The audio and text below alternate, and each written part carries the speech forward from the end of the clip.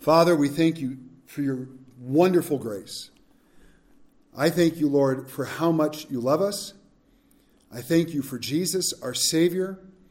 I thank you that you have given us your word, which we know is a lamp to our feet and a light to our path, which we know builds our faith, which we know, Father, bears fruit in our lives and in our community, and which you have given us the privilege to study and the command to be faithful to understand and walk in what your word teaches us.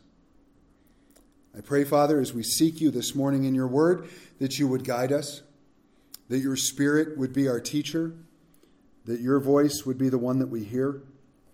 In Jesus' name, amen. Last week we covered the topic of ministry as we looked at Jesus' ministry of proclaiming the gospel. We looked at how ministry is never to be done alone, and the topic of women in ministry. That was fun. If you missed it, it's on our website. This week we're going to look at the most important parable in the Bible. Now, I know that's a pretty bold statement, and I'm going to explain why I make that statement in just a little bit, but I do believe wholeheartedly that the parable of the sower is the most important parable in Scripture.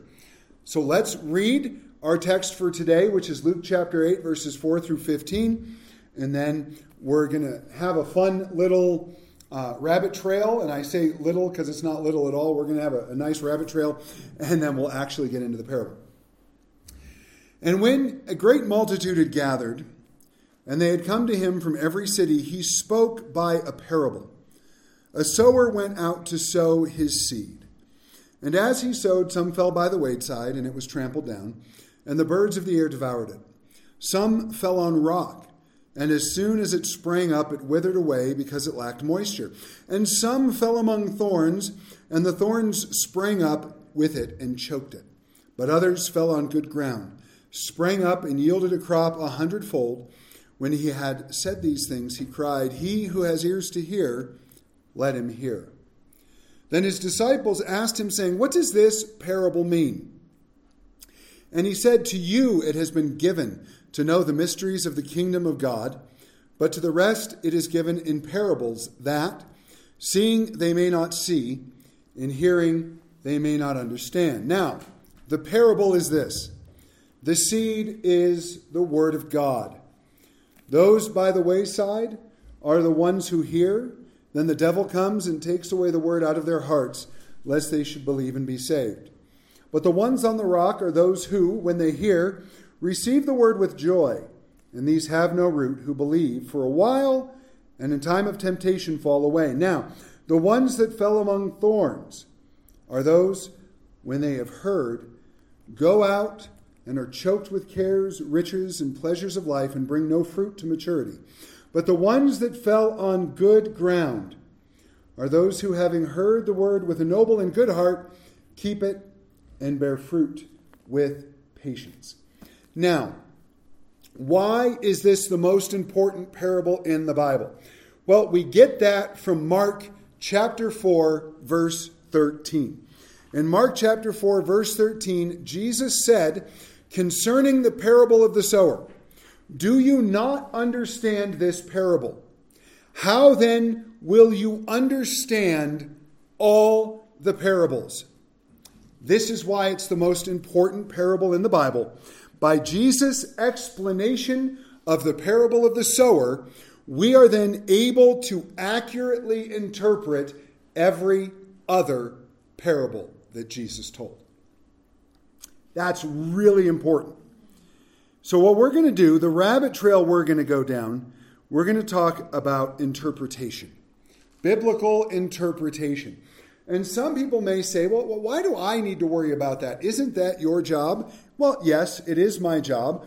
But according to 2 Timothy 2:15, it's all of our jobs.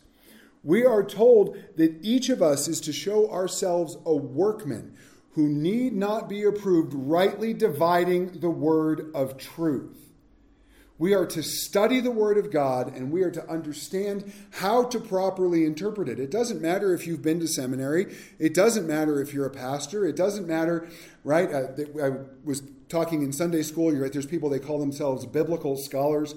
I don't exactly know what that means. It just means they argue over stuff I think that's dumb and pointless. We were studying the book of Ezekiel and talking about angels this morning, and we were bringing up some weird questions like, well, their legs are straight, right? Their legs in Ezekiel 1 are described as straight. Well, does that mean they don't have knees? Who cares?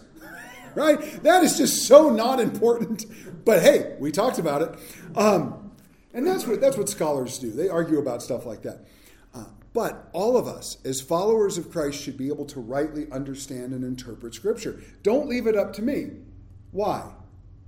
I'm a human, if you didn't know, which means I'm capable of mistakes. But we all need to be like the Bereans in Acts chapter 17, where they heard the word of God with all joy. They received the word of God with all joy. Then they went and searched the Scriptures to find out if these things were so. You should come here every Sunday or wherever it is you go to church. If you don't come here, go to church, hear the word of God, receive it, be ready, have a heart that's open, ears to hear. We're going to talk about that in just a moment. And then go home and open it for yourself and make sure I'm right. Or whoever it is you're listening to, go home and make sure you're right. Because if you don't, if you are not well versed in this book, you can very easily be led astray. Now, my goal is to never lead you astray, and hopefully I don't. And if I ever do, feel free to fire me, because I want to teach the Word of God faithfully, and I want to teach the accurate interpretation of God's Word. Doesn't mean I'm incapable of mistakes, but some people are out there, and they are trying to lead people astray on purpose. They are trying to deceive people on purpose, and they are trying to use poor interpretations of the Bible to manipulate people on purpose. And that, well, it's sad. It's sad. So that's why we all need to understand one of my favorite words in the Bible, or not in the Bible, but my favorite words in theological study, and that's the word hermeneutics.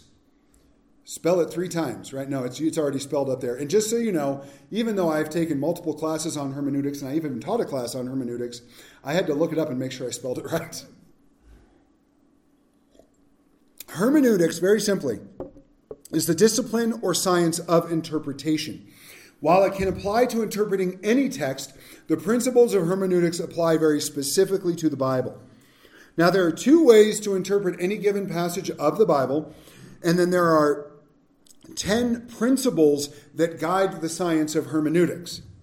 There are other principles behind the 10. We're going to discuss one of them, but we're going to do this as quickly as I possibly can, okay? Because I have it written down for you. I encourage you to take time to look over it later on. But this is why, this is all going to make sense, I promise. So 2 basic ways of interpreting Scripture. The first is eisegesis. The second is exegesis. And it's not spelled how you think it would be. Eisegesis, it's reading into the text something that's not there. Right? Reading into the text something that is not there. This is often used to spiritualize a text or to take a text that is meant to be interpreted literally in a metaphorical or figurative sense. There's a lot of examples of this throughout Scripture. One of my favorite ways is what people do to the book of Genesis. I love the book of Genesis. It is one of my favorite books to read. It's one of my favorite books to teach. I've had the privilege. I'm trying to go through this quickly, and I'm going to start stumbling. I've had the privilege of teaching that book several times. But what you see a lot of people do is they go back to the book of Genesis and they start reading into it. They'll go to Genesis 1:1. In the beginning, God created the heavens and the earth was without form and void, and the Spirit of God hovered over the face of the deep. And then God said, "Let there be light," and there was light. Beautiful statement, right? And as he goes throughout the days of creation, there was morning and evening, the first, second, third, fourth, fifth, sixth day, resting on the 7th. And what did he create? Well, he created everything. He created the heavens. He created the earth. He created the firmament and the water above the firmament and the water below the firmament. And he created all the creatures in the ocean and all the creatures on the land. And he separated the land from the ocean, and on and on and on. But every time it says morning and evening, this day. Now the word there in Genesis for day is the word Yom, Y-O-M. Think Yom Kippur, the Day of Atonement. Now the day Yom in Hebrew always means a 24-hour literal day. It always means that throughout Scripture. We're going to talk about why that's important. Because if every time the day Yom is used in the Old Testament, it means a 24-hour day, then people go back to the book of Genesis and they go, yeah, but the word day there doesn't really mean day. Why not? Well, what it really means is a period of time. No, it doesn't. You want to know how I know that? Because every time that the day Yom is used throughout the entire Old Testament, it always means a 24-hour day. So why would it be different in Genesis? Well, really, and when God said, it said that he created all the animals, really what he did is he set evolution in motion.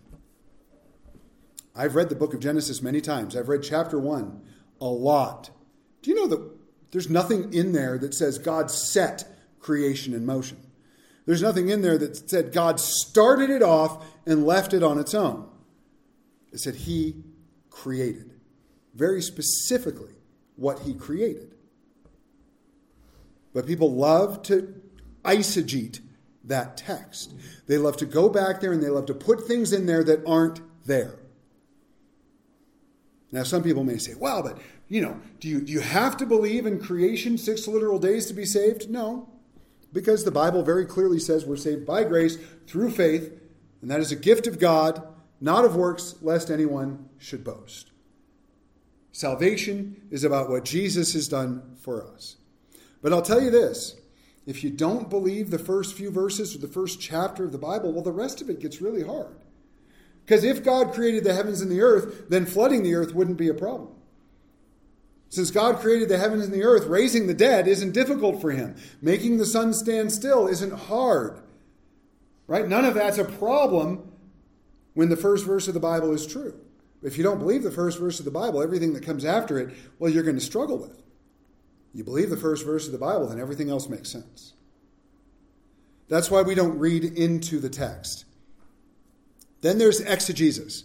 And exegesis is this. We interpret a text literally. And what it means is we directly draw from the text meaning and application. So I don't take a text and then go, well, I want it to mean this, or I want to talk about this. So I'm going to take this text and I'm going to make it mean what I want it to mean. No, the Bible tells me what it means. The Bible tells me how to interpret it. The Bible tells me how to apply it. That's exegesis. And the reason that's so important is it's really hard to get in trouble when you just let God's word tell you what to do. Now, all of us have issues with that at times, right? Am I the only one? Sometimes I know exactly what the Bible tells me to do, and I do the opposite because I'm kind of dumb. I like John. He put his hand up like this. Everybody else. I do it all the time, right? I admit it. Y'all know. If you didn't know I was a sinner, you do now. If you didn't know you were a sinner, you do now, because we are. But it doesn't change that the Bible tells us how to do it right. And he's given us his Spirit. But I'm going to start another sermon if I'm not careful. So I always attempt to exegete Scripture. I want to take what the text says and pull it out. Now, there's 10 principles that allow us to do that. Now, I have a really good article that talks about these principles at length. If you would like that article, let me know. I'll email it to you. But here's the 10 principles, and we're going to go through these pretty fast. Literal interpretation. When the plain sense of Scripture makes sense, that is the proper interpretation. We always interpret the Bible literally unless the Bible itself gives us permission to do otherwise. And there's so many examples of that. Jesus told us that if you forgive men their trespasses, your heavenly Father will forgive you. But if you do not forgive men their trespasses, neither will your heavenly Father forgive you. And every time I bring that verse up, I tell you the exact same thing. That verse says what it says. It means what it says. We have no right to say anything else. Because I have heard so many people, well, you don't understand. When he says you have to forgive others, that doesn't mean, no, yes, it does.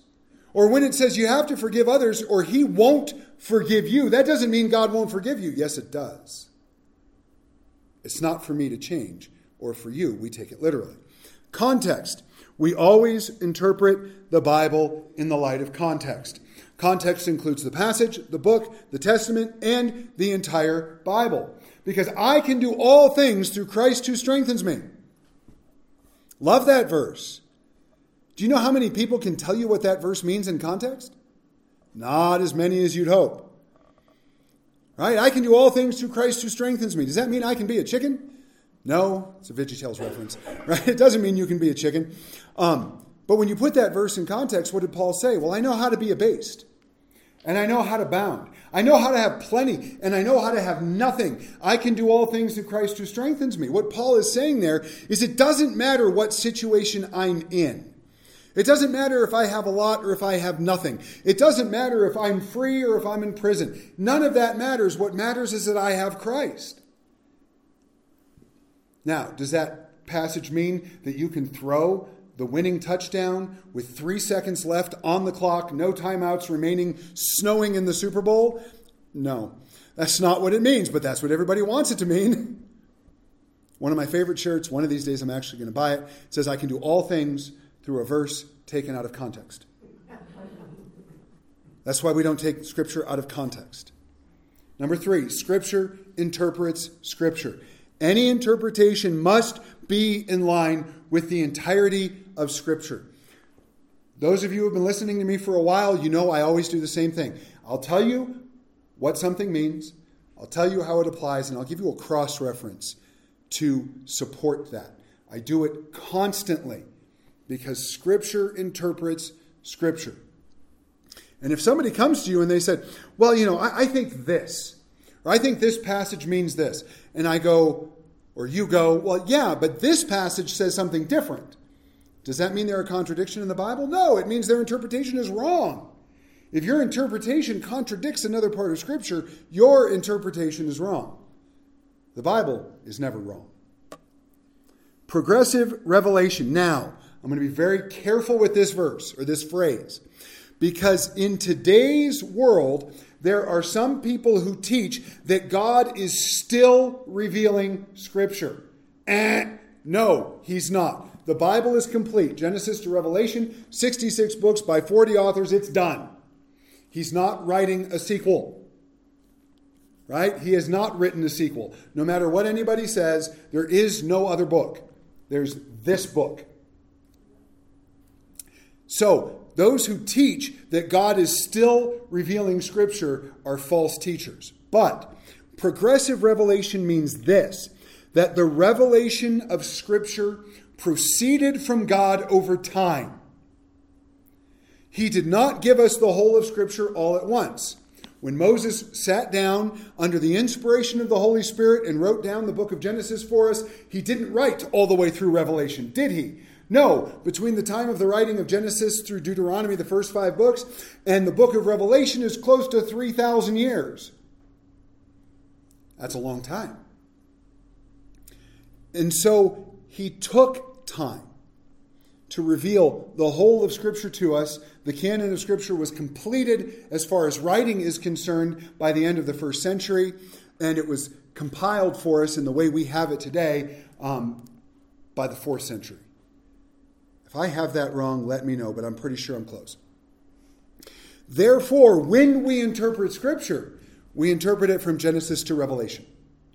Because everything builds on itself, which takes us back to principle 3, which is Scripture interprets Scripture.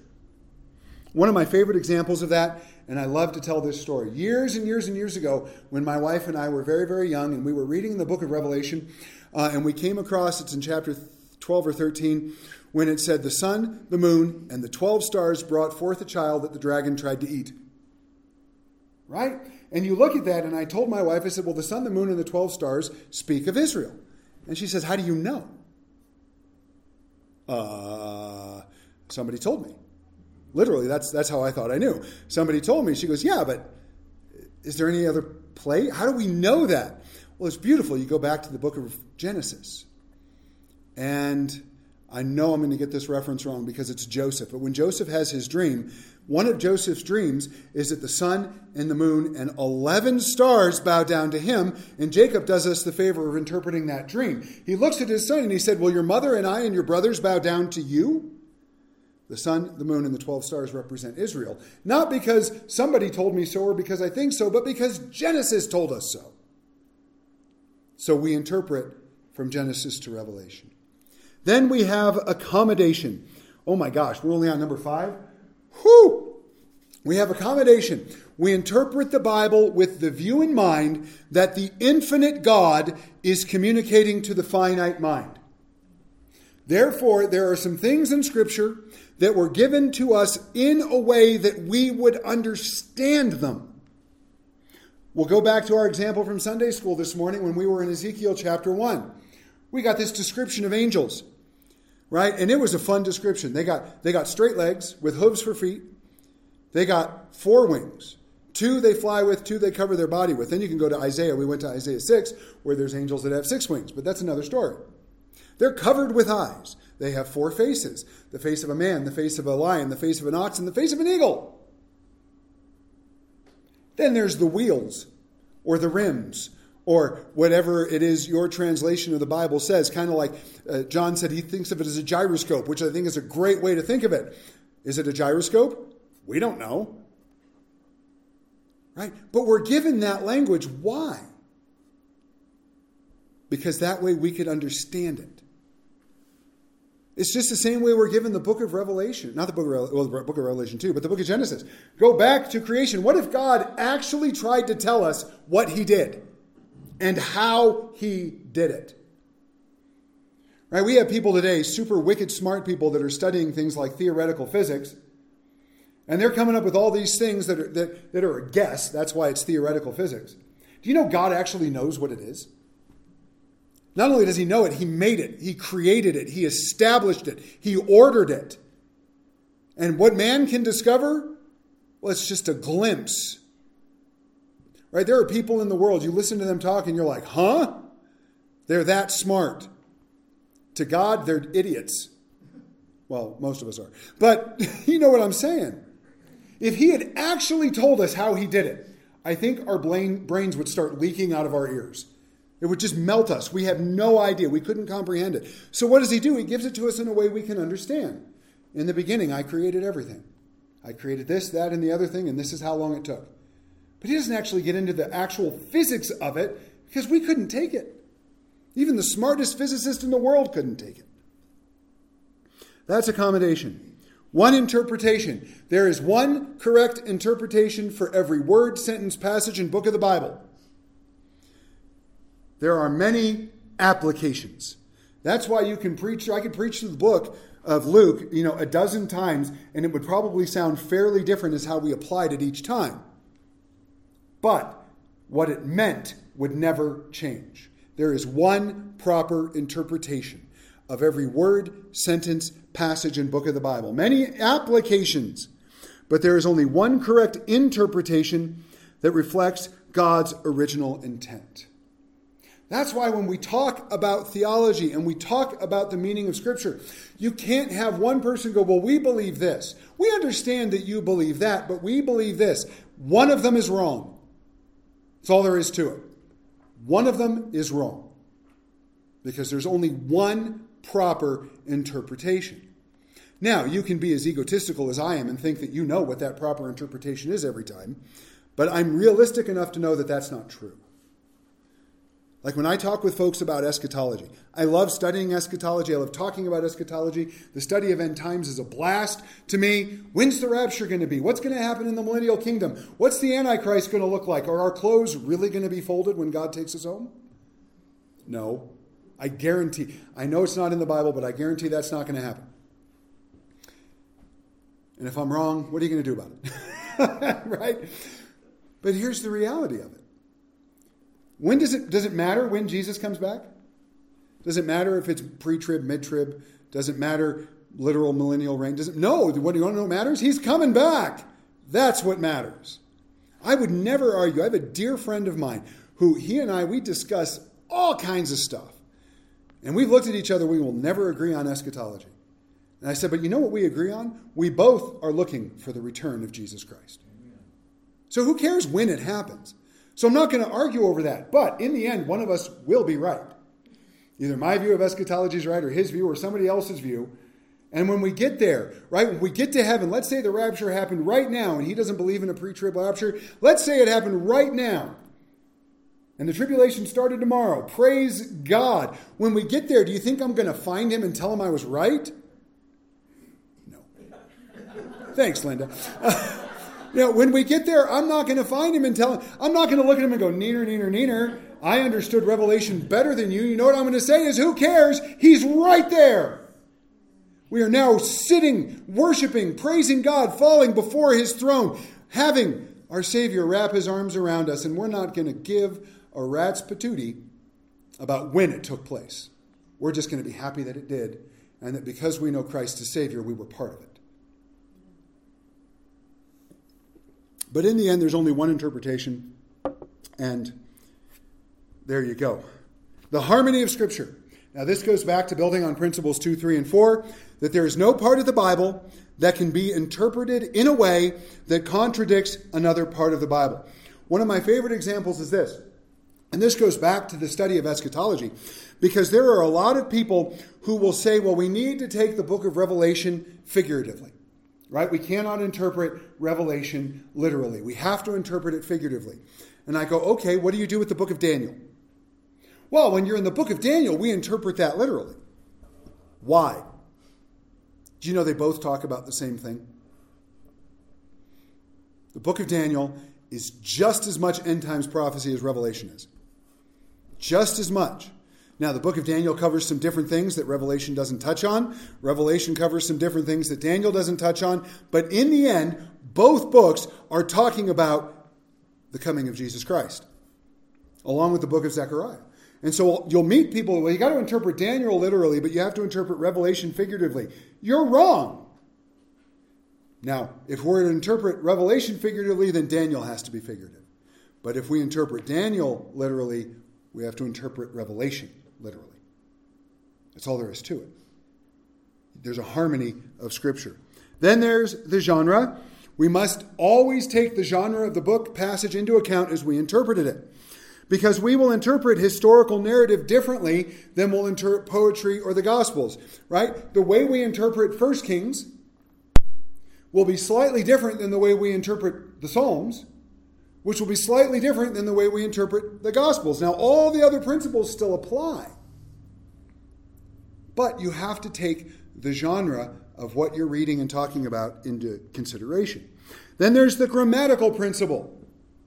Now, we hold in our hands, hopefully, unless somebody has a Bible that's in a different language, we all hold in our hands some English translation of the Scriptures.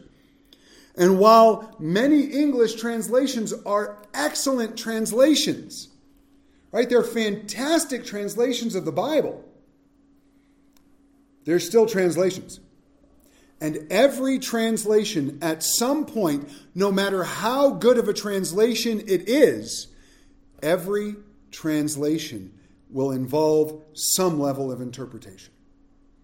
And mostly that's because of the richness of the original languages. The richness of the original languages, you have a word in English. My favorite example of this is always the word love. I love you. I love my wife. That's different. I love my wife and I love pickleball. Those are pretty much on par. No, that's different too. I love pie and I love my children, right? You get the picture. We have one word. We love it. But in Greek, the way I love my wife is usually going to be a combination of agape and eros, right?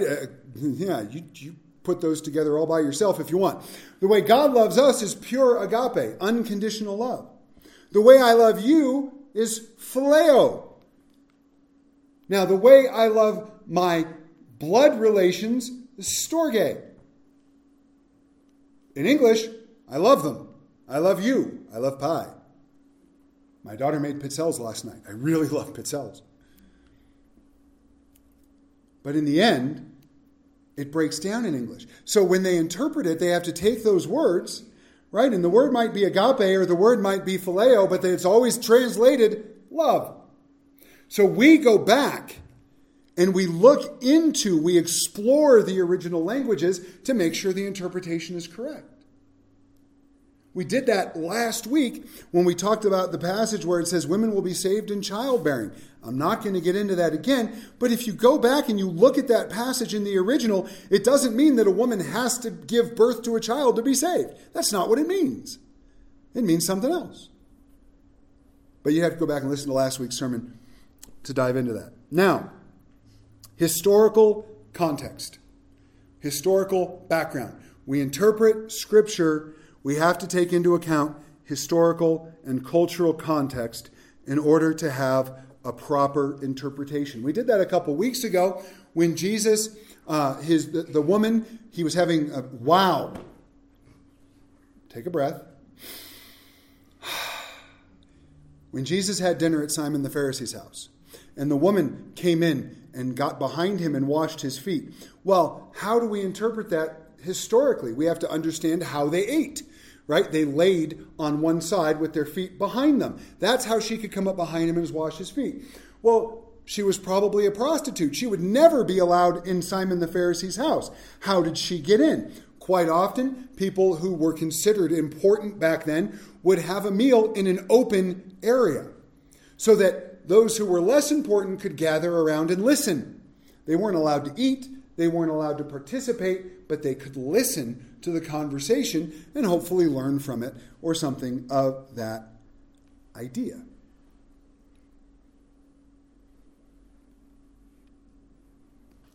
I don't think we're going to make it. Anyways. Preach on, brother. We're here. All right. Thank you, Tim. I love Tim. Tim will let me preach forever. And so the whole idea, though, is you have to understand those things. Because if you take any portion of Scripture out of any version of its context, whether that's the context of the passage of the book or whether it's the historical context, you can make a mistake when you interpret it. So that leads us to the word consistency. As a result of these principles, we come across something we call hermeneutical or interpretive consistency or interpretive constancy. In other words, this is what it means. When something is interpreted one way in a place of Scripture, it will always be interpreted that way. In other words, interpretation is consistent. This gives us another principle of hermeneutics, and that's the principle of first use. If you really want to know how God wants a word used, find the first time he uses it in Scripture. Because when you find the first time he uses it in Scripture and you interpret it correctly in that place, then every other time you see it in Scripture, you interpret it the same way. That's why the word yom is so important in Genesis chapter 1. Because it's used that way there. It's used that way every time it's used. But consistency, it will always be interpreted the same way. Interpretation stays consistent. This is why the parable of the sower is the most important parable. That was a really big circle. It took me a little while to get back to it. I promised you it would go quickly. It only took a half hour. This is why it's the most important parable, because it leads to a kind of an offshoot principle of hermeneutical consistency, and that is parabolic consistency or parabolic constancy. And what that means is when we interpret something in a parable one way, then we must interpret it that way in every other parable. Therefore, to understand and interpret all the parables, we have to understand this one, and we can do that because Jesus explained this one to us. So I'm not going to stand up here and tell you, this is what I think it means, and so that's how I think we should interpret the other parables. No, I get to stand up here and tell you, this is what Jesus said it means. And because Jesus said it that way, we interpret everything else as far as parables are concerned, by the standard Jesus gave us. We can also use the parable of the wheat and tares in Matthew 13 to add to parabolic constancy, because Jesus explained that one as well. Everybody good? Do we need an intermission? Flash the lights, get a cup of coffee? Good. Verse 4.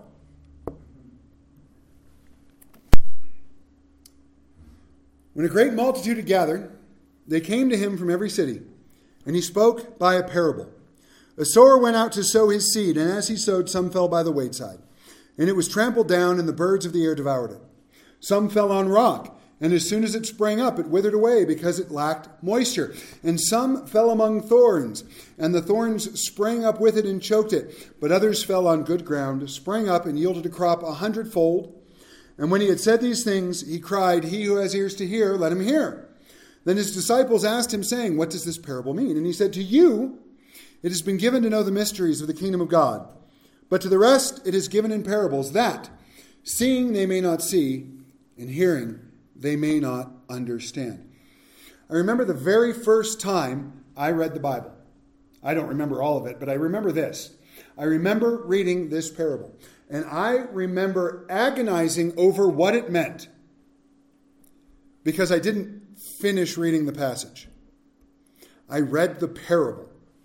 And oh man, I'm like, oh, okay, so the seed and all, I couldn't wrap my mind around it. And then I read the rest. I'm like, oh, that makes sense. That's why it's so important. So I'm not going to give you any interpretation yet, because Jesus is going to take care of that for us in a little bit. But he does give us an exhortation and a reason for the parable. So we're going to look at that. First, we're going to look at them out of order a little bit. The exhortation, he who has ears to hear, let him hear. Put simply, the person who wants to hear God speaking to them needs to listen. The New Living Translation interprets this and translates it this way: anyone with ears to hear should listen and understand. A.W. Tozer said, faith comes first to the hearing ear, not to the cogitating mind. Cogitating is a word we all need in our vocabulary more often. Not to the cogitating mind, right? It's not a matter of IQ. It's not a matter of education. It's humbly preparing your heart to receive God's truth. And this is Warren Wiersbe, those who think themselves wise and prudent are blind to the truths that are easy for the humble to understand. A couple scriptures in there, James 1:19 through 21 and Matthew 11:20 through 26. But this is not an intellectual exercise, because you can have an intellectual knowledge of the Bible and it not change your heart. The heart change comes when you want to hear what God is saying to you, when you want to understand what God is saying to you, and when you surrender to the work of the Holy Spirit to make that change happen. You can't do it by yourself. You can't work hard enough. You can't study enough. You can't understand. Now, that doesn't mean you don't study. You still have to be in the Word. But if you sit back and go, all right, I'm a pretty smart fella or a pretty smart gal, I got all old there for an old and southern. Hey, fellas. Hey, ladies. I'm smart enough. I'll understand this on my own. No, you won't. John chapter 14, 15, and 16, Jesus told us very simply, you want to know what this book says? The Holy Spirit has to teach you. And in order for the Holy Spirit to teach you, you have to listen. And in order to listen, you have to humble yourself. Isn't that beautiful? The reason for the parables. Jesus quotes from Isaiah 6:9. And the reason for the parables is that, what? Seeing they may not see, and hearing they may not understand. It has always been intended for us as His people to understand His Word. He wants us to understand it. His intention has never been for us to be blind to the truth of His Word. But to those who have hardened their hearts, to those who refuse to receive God's truth, to those who refuse to humble themselves and listen, Jesus tells them, I'm speaking in parables so you can see it, but you won't really see it. You'll hear it, but you won't really understand it. In 1 Peter 1:12, Peter, talking about the prophets of old, said this: "To them it was revealed that, not to themselves, but to us, they were ministering the things which now have been reported to you through those who have preached the gospel to you by the Holy Spirit sent from heaven, things with angels desire to look into." Everything in Scripture was given to us, even what's revealed by the prophets of old, so it could be reported to us through the preaching of the gospel by the Holy Spirit. He wants us to know what it means. He doesn't want to hide it from us. Because the more we know his word, the better we know him. Now we get to the actual parable. Not the actual parable, but the actual meaning of the parable. Verse 11. "Now the parable is this: the seed is the word of God. Those by the wayside are the ones who hear. Then the devil comes and takes away the word out of their hearts, lest they should believe and be saved. But the ones on the rock are those who, when they hear, receive the word with joy. And these have no root, who believe for a while, and in time of temptation fall away. Now the ones that fell among thorns are those who, when they have heard, go out and are choked with cares, riches, and pleasures of life, and bring no fruit to maturity. But the ones that fell on the good ground are those who, having heard the word with a noble and good heart, keep it and bear fruit with patience." Jesus begins by giving us the meaning of the main element in the parable. The seed is the word of God. Now, every time you see seed in a parable, it has something to do with the word of God. Every single time. And that's not because I think so, because that's what Jesus told us. As we continue through the parable, we will see other aspects interpreted for us. The birds of the air represent the devil. Now, every time you see birds in a parable, it will represent in some way, shape, or form evil. When people get to the parable of the mustard seed, they often misinterpret it because they don't interpret that parable in light of this one. The parable of the mustard says that the kingdom of God is like a mustard seed. It planted and it grew into a mighty tree, which is odd because mustard seeds don't grow into mighty trees, do they? They grow into small bushes. And it says, then the birds of the air will come and nest in it. That's the whole parable. So what it means is that the kingdom of God will experience supernatural growth. Right? That seed is planted. Supernatural growth, which we've seen over the last 2,000 years. Billions of people have known Jesus Christ as Savior. And then the birds of the air will come in, which means Satan will do his best to corrupt the kingdom of God. Oh, and people don't like that. Oh, that doesn't mean Satan can't get in the church. Yes, he can. He knows how to use a door. Now, how do we protect ourselves against that? We understand his word so that we're not deceived. So the birds of the air are always going to represent the devil or evil. Those who hear the word of God are soil, specifically their hearts. Thorns represent the cares of the world. Fruit is the outcome of a life that is changed by the Holy Spirit through the word of God. It sounds easy, doesn't it? Because we can now take this and we can interpret other parables knowing what these things represent. But unfortunately, many people wrongly interpret the parables because they refuse to follow the principle of parabolic constancy. Don't be like them. So let's actually study the parable now. Those by the wayside are the ones who hear. The devil comes and takes away the word out of their hearts, lest they should believe and be saved. There are a lot of people who hear the word of God. And maybe it's because Tim Tebow painted John 3:16 on the eye black under his eyes. Right? The first time he did that, I can't remember the Google searches, but it was like 30 million, 40 million people searched John 3:16 during that game. That's a lot of people who heard the word of God because one man decided to paint it under his eyes. Or however they did. I don't know how you do that, but you know what I mean. Very simple. How many of those 30 million Google searches turned into people who came to Christ as Savior? Probably not that many. Why? Because the devil doesn't like it. 2 Corinthians 4, 3-4 says this: even if our gospel it is veiled to those who are perishing, whose mind the God of this age has blinded, who do not believe, lest the light of the gospel of the glory of Christ, who is the image of God, should shine on them. Satan does not want non-believers to hear the truth of the gospel. And Satan does not want believers to hear the truth of the word of God and live it out to become fruitful. He doesn't like it.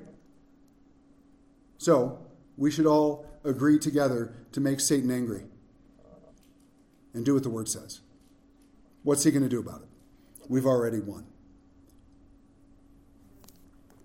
He can bark and he can make noise and he can throw things and he can be annoying. But we've already won.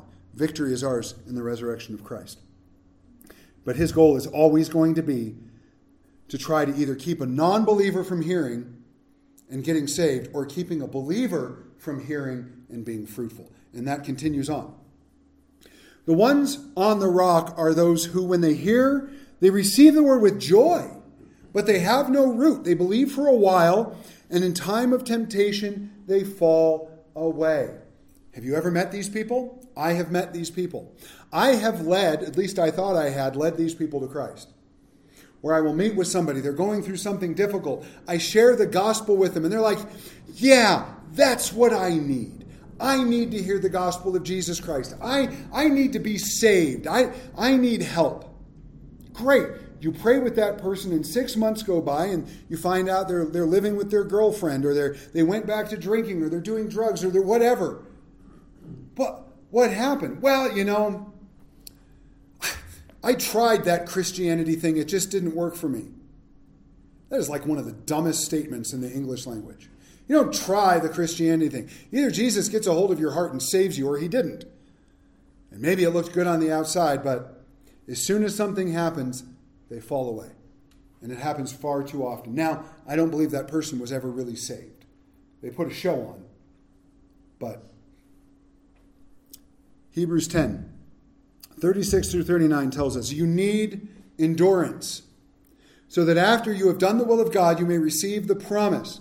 For yet a little while, and he who is coming will come and will not tarry. Now the just shall live by faith. But if anyone draws back, that word in Greek there is the word apostasy. It means to fall away or to abandon your faith. If anyone draws back, my soul has no pleasure in him. That's God speaking. But we are not of those who draw back to perdition, but those who believe to the saving of the soul. Because there are those who will claim to believe, and as soon as something difficult happens, whether it's a temptation to sin or a difficult situation in life, they fall back. And that's not what God wants for us. The third aspect, now the ones that fell among thorns are those who, when they have heard, go out and are choked with cares, riches and pleasures of life, and bring no fruit to maturity. The word for maturity there means to be complete or perfect. 1 John 2, 15 through 17 says, do not love the world or the things in the world. If anyone loves the world, the love of the Father is not in him. For all that is in the world, the lust of the flesh, the lust of the eyes, and the pride of life is not of the Father, but is of the world. And the world is passing away and the lust of it, but he who does the will of God abides forever. Right here you have the word of God. Somebody hears the word of God. They respond to the word of God, but then they are choked with the cares, riches, or pleasures of life, and they never come to maturity.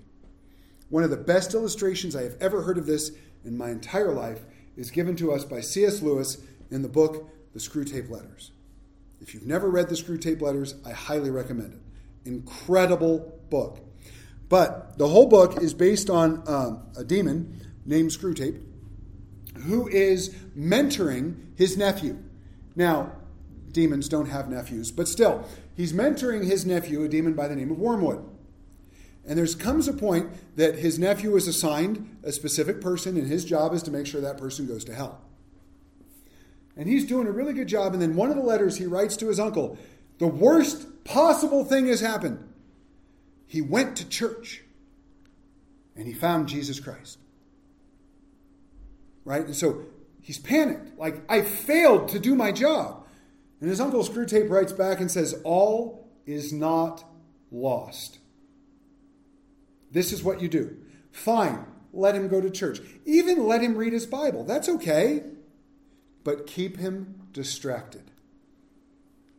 Distract him with the cares of the world. Distract him with making money. Distract him with the pleasures of life, right? You do that, yeah, maybe he said the words, but he'll never be fruitful. That was Screwtape's advice. How many people do we see? And I don't think this happens in every culture, but I think it happens in the Western culture a lot. I'm a Christian. I go to church. I put a check in the plate, right? I read my Bible. I listen to my K-Love on the radio. I don't know about you guys. I hate K-Love. I think their mission is fantastic, but I can't stand listening. They play the same 4 songs over and over again. But have all right. Let them look good on the outside. Just make sure they're not fruitful. And we see it all the time. All the time. There's been seasons in my life where I've been that way. I said the right things. I was doing the right things. I looked good. But on the inside, I was falling apart. We see it all the time. Think of a person who is struggling with cancer. Now, sometimes it's obvious. Maybe their treatment will cause them to lose their hair or something like that. But if you sit 2 people next to each other and one is maybe dying of stage 4 liver cancer and the other one's healthy as could be, just looking at them isn't going to tell that for most people, is it? You can look here, you look at me. Do you know that I'm doing well spiritually or not? Anybody? John, don't answer. John knows more than most of you. But I've been struggling with a few things lately, but that's another story.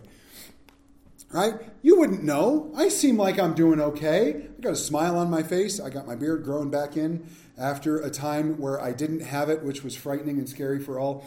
But you don't know. You wouldn't know unless I told you. It's so easy to look good on the outside when the cares and riches and pleasures of life are keeping us from maturity. That's why Jesus tells us this, to warn us. Matthew 6:31-34 says, "Therefore do not worry, saying, what shall we eat, or what shall we drink, or what shall we wear? For after all these things the Gentiles seek. Your heavenly Father knows that you need all these things. But first seek the kingdom of God and his righteousness, and all these things shall be added to you. Therefore do not worry about tomorrow, for tomorrow will worry about its own things. Sufficient for the day is its own trouble." Worrying about tomorrow will stop us from being fruitful today. It's that simple. Now, knowing that, how many of you immediately are going to stop worrying about everything? Right? There's 3 of us who lied in church. Because we know better. We're probably going to worry about something. But we don't have to. And if we get obsessed with worry, it chokes our fruitfulness. Number 4. The ones that fell on the good ground are those who, having heard the word with a noble and good heart, keep it and bear fruit with patience. The word noble means to be valuable or virtuous.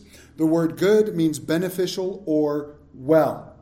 The difference between noble and good here is beautiful. Remember the grammatical principle of interpretation? You have to go into the Greek to find this out. Good refers to an intrinsic goodness, what's inside of us. While noble speaks of living out the good that's inside of us. So they're 2 different things. A noble and good heart. Everybody wants a noble and good heart. Well, you have to take what's inside and you have to let it out. According to 2 Corinthians 5:21, the only good inside of us comes from being clothed in the righteousness of Christ.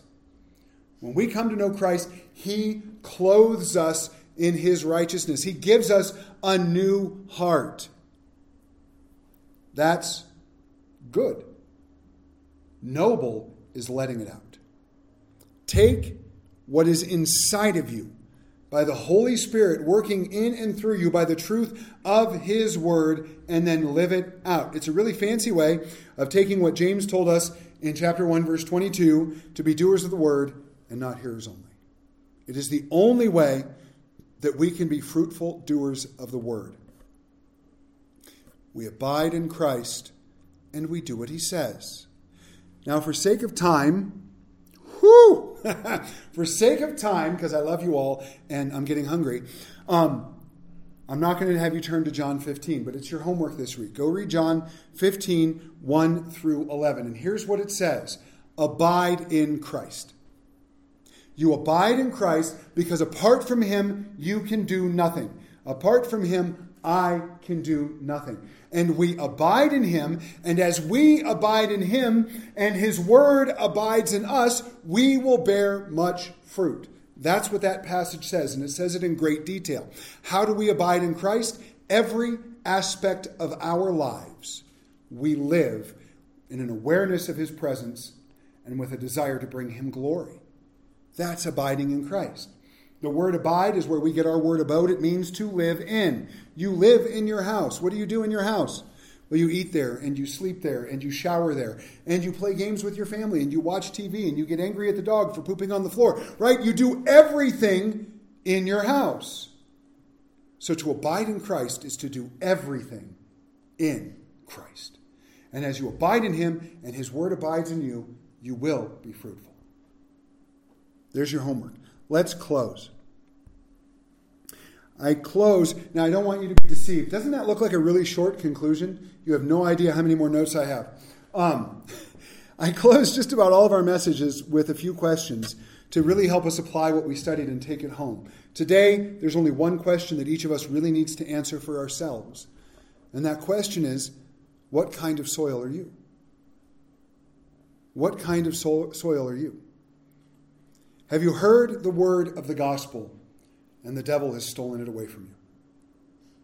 Maybe you don't see it that way. But if you have ever heard the gospel, and I don't care if you're here or if you're online or if you listen to this recording later, if you've ever heard the gospel and not come to Jesus for salvation, or if you've ever heard God speak to you from his word and you have not obeyed it, it is the devil who is working to keep you from listening to his word. Oh, and we don't like that. I don't like it. Right? I'm not trying to be facetious or sarcastic. I don't like that idea. I want to pretend that if I hear the word of God and I don't listen to it, it's just because it wasn't the right time, or I didn't have the right opportunity, or whatever. I don't ever want to think, well, that the devil's at work in my life in some way trying to keep me away from being obedient to his word. And in all honesty, it's probably not the devil. I don't think I'm important enough to actually get his attention, but it's one of the little jerks that works for him. Always one of them trying to keep me or you from obeying the word of God. And maybe if you're not a believer, it's because you've never received Christ as Savior. Or maybe as a believer, it's because God has told you to do something and you just haven't done it. But that's because Satan doesn't want us to be fruitful. Now, we don't get to blame him for anything. If you sin, you don't get to say, well, the devil made me do it. No, he didn't. You made a bad choice. But he will do anything to keep us away from God's word. Anything. As a non-believer, that's to keep someone away from hearing the gospel and being saved. As a believer, that's to keep us away from being obedient to the word. So, what do? We listen. And we respond. We humble ourselves and understand that we need to hear his word, and by his grace and the strength of his Spirit, respond to it. The second one, have you heard the word, and at some time a temptation that led to sin or a difficult situation in life has caused you to fall away from it? It happens far too often. And if that's the case for anybody listening, it takes one step to get back. There are many steps that can lead you away from your relationship with Christ. Even if you don't lose your salvation, because that's another issue, but you're just not close to him or you're just not walking with him. It can take many steps to take you down the wrong path. It only takes one step to get you back on the right one. And that's repentance. Just, Lord, I'm sorry. I want to come back. And he's there like the father of the prodigal son, arms wide open, waiting for you to come home. Have you heard the word, number 3, but there's no fruitfulness in your life? And this would be because the cares of the world, the deceitfulness of riches, or the pleasures that you would rather pursue have choked out that fruitfulness. It's just like number 2, one step. Take one step back. And you don't even have to do it by yourself. The Holy Spirit will help you. We'll help you. One step. And then there's number 4. Have you heard the word, surrendered your life to Christ, and then by His grace and power, the Holy Spirit's work in you, taken what Jesus had put into your heart, and now you live it out in a fruitful way? Now, I say that because I want this to be all of us. I want it to be me. I want to be this good soil. I want to be fruitful. God wants me to be this kind of soil. He wants me to be fruitful. And there's going to be times we struggle. I put the word waffle in here. I don't know why we use the word waffle as going back and forth, because when you cook a waffle iron, it just cooks the whole waffle, top and bottom at the same time. I don't want a pancake. I don't want a hamburger. Right? I don't want to flip over one side and the other. But we do it, don't we? And I'm not here to put anybody down, because I do it too.